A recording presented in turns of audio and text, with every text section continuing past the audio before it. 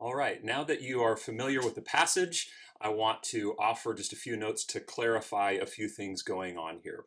And by the way, before I start, how are you doing making application to the scripture and following up on that? Do you remember from the last few weeks anything that you've committed to? Are you being just informed, or are you being transformed? I hope that you are aiming for change, real change. And if not, then what are we even doing this for, right? So I challenge you to answer at the end of your time together reflecting on this. What is one thing, just one thing I can do to be obedient to the Lord in this?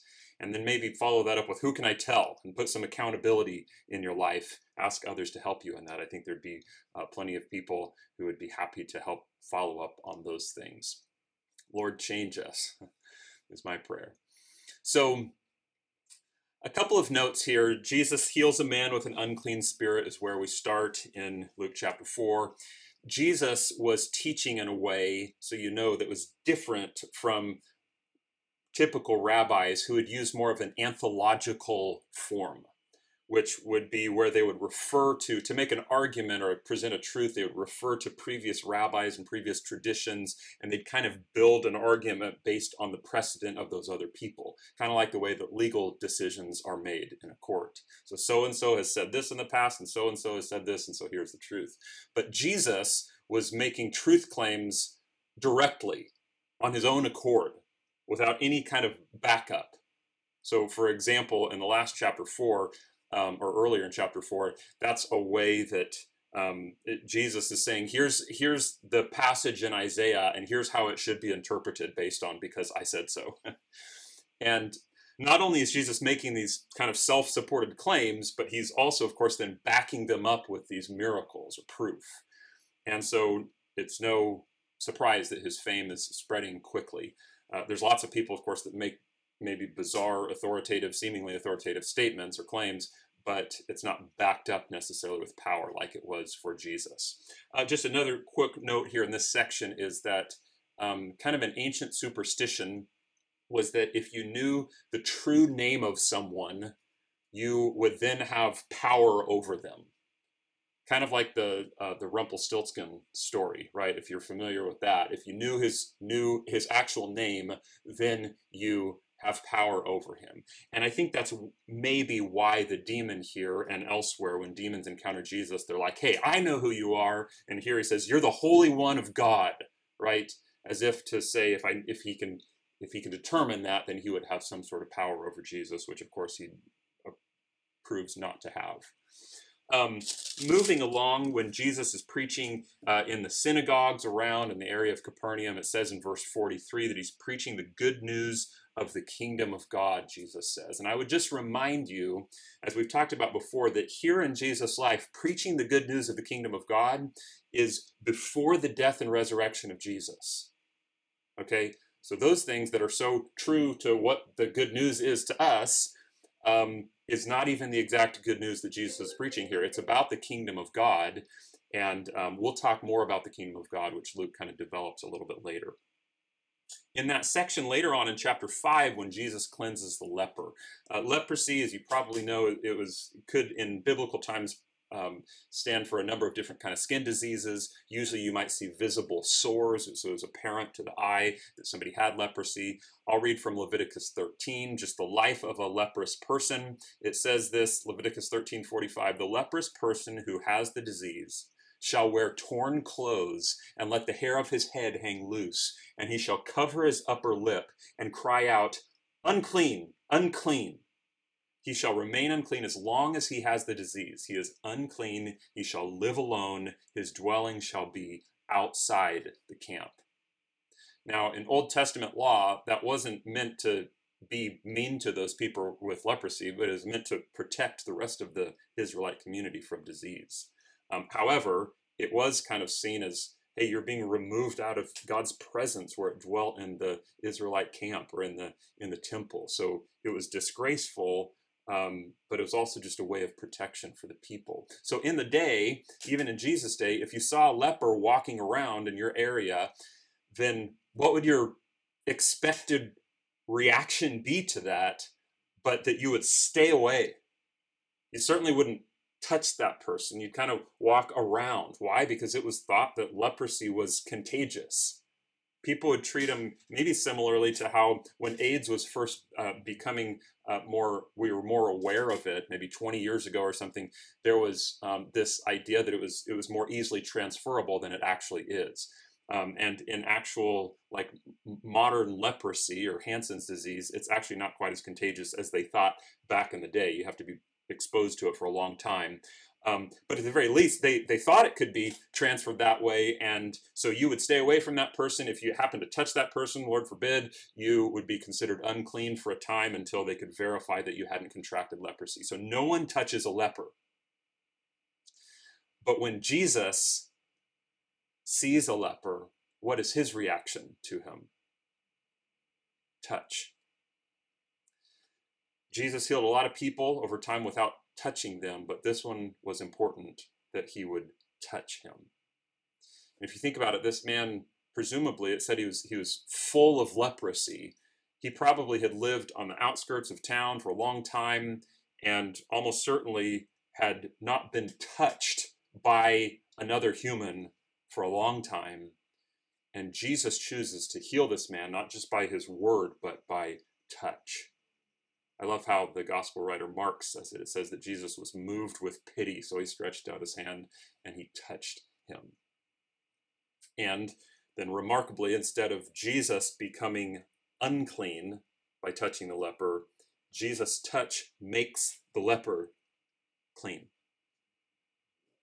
And then also in the Mosaic law in Leviticus chapter 14, we read about how if you believe that you no longer have leprosy, then there was a bunch of procedures and cleanings and shaving and offerings and sacrifices that you had to offer so that you could be officially reinstated into society, which is why Jesus says in 5 verse 14 to go ahead and show yourself to the priest and offer the sacrifice that Moses required. So he's saying you can do that and then be reinstated into the society that you live in. Super cool story. That's one of my favorite healing stories. Just after that, Jesus heals another person, the paralytic. I used to not quite understand the interaction Jesus has with the religious people, what was going on there. I was like, wait, what's the logic here? But I think it's basically this. Jesus tells the paralytic after he demonstrates faith, he says, paralytic, your sins are forgiven. And the Pharisees are like, well, yeah, right. Only God can forgive sins. You can't do that. And Jesus is kind of saying, yeah, I understand it's easy to say your sins are forgiven and that you can't really prove whether that's happened or not. I can't.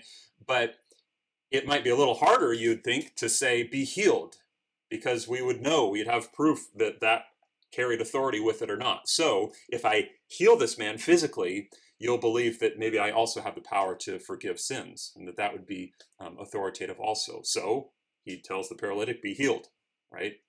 So Jesus' word is effective, and it accomplishes what he says, proven by the physical healing. So presumably then he can forgive sins also by speaking that word. I think that's kind of maybe a summary of what the interaction going on there is like. And then lastly, Jesus, his calling to Levi. As most of you know, tax collectors in the day were seen as traitors to the Jewish people because they were Jewish themselves, but they were working for the Roman government, collecting taxes for them. And oftentimes they collected more than they were owed. So they're just kind of the scoundrel, the worst of sinners in some ways, as people would see them. And Jesus interacts with Levi and his buddies in two ways that I think we sometimes may shy away from this kind of response. You'll probably shy away from one or the others of these.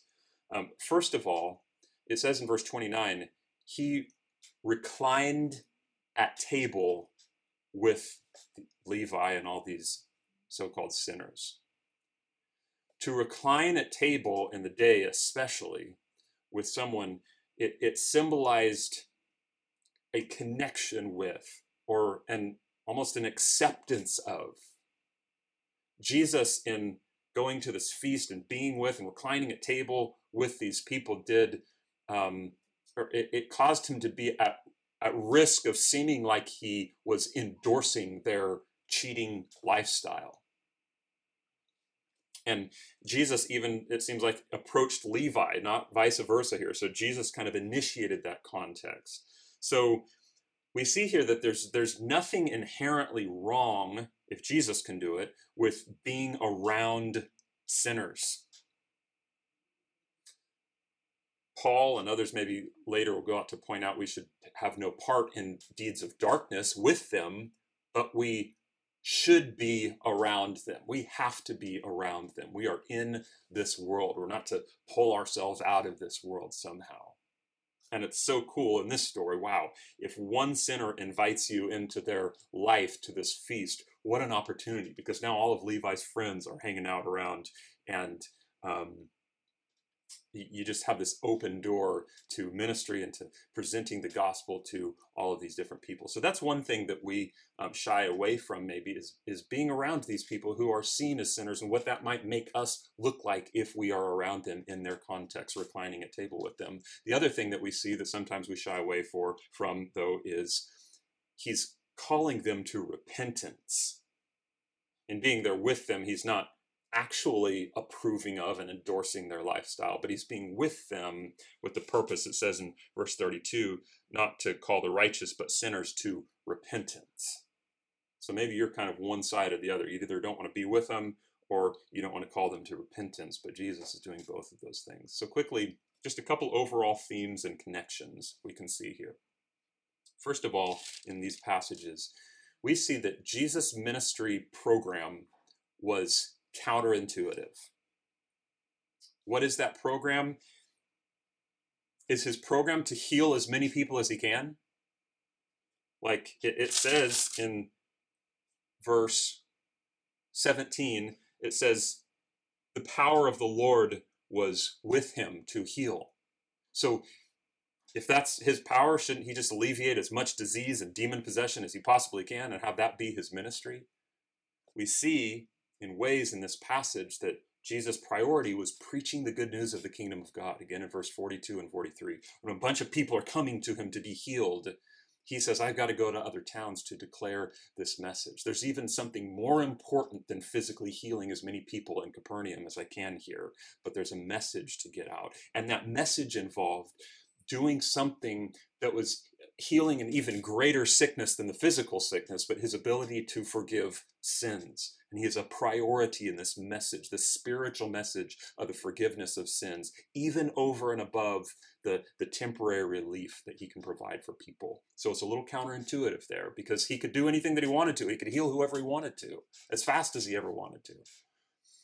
Another interesting kind of counterintuitive thing to Jesus' program, if you will, that he's doing here is, as his popularity is growing, well, let me just read about his popularity. And he's teaching in all of the synagogues, and he's causing a stir with all his miracles. And listen, I'll just shotgun a few different verses here about his popularity growing. Reports about him went out into every place in the surrounding region. All those who had any who were sick with various diseases brought them to him. The crowd was pressing in on him to hear the word of God. Chapter 5, now even more the report about him went abroad, and great crowds gathered to hear him and to be healed of their infirmities. The Pharisees and the teachers of the law came, it says, from every village of Galilee and Judea and from Jerusalem. And then with the paralytic, they couldn't find any way to bring him in because of the crowd of people around him. So his popularity is growing because of what he's saying and what he's doing. However, in these sections alone, twice, Jesus escapes to where? To desolate places. We see that again in chapter 4, verse 42. All the people are bringing the sick people to Jesus because he can heal them. He's in Capernaum. And when it was day, it said he departed and went to a desolate place.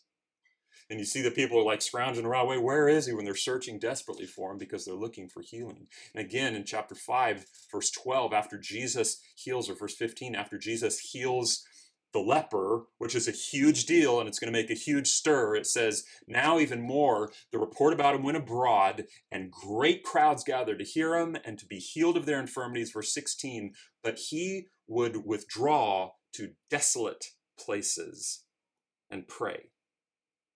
Which probably describes what he was doing earlier, escaping to a desolate place to pray.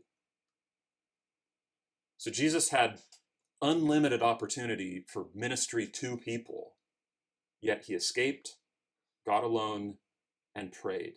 And he will continue to do that through his ministry. I wonder if there might be something for us to learn from him in that. So Jesus has a counterintuitive ministry because he knows what's most important and he pursues those things. He pursues spiritual healing over physical relief. He pursues communion with God in prayer and solitude over ministry productivity, so to speak. Another kind of theme that we see in this section here is that faith is expressed in action. Okay? He says to Simon in chapter 5, "Put out into the deep and let your nets for a catch." And Simon answered, "Master, we toiled all night and took nothing, but at your word," here's the faith, "at your word, I will let down the nets." A little bit of faith there. I don't think this is going to happen, but maybe, so I'm going to do this because you said so, and he demonstrated that in his actions. A little later, we see Peter and James and John and eventually Levi. It says they left everything to follow him because they had some faith in where he was going to take them.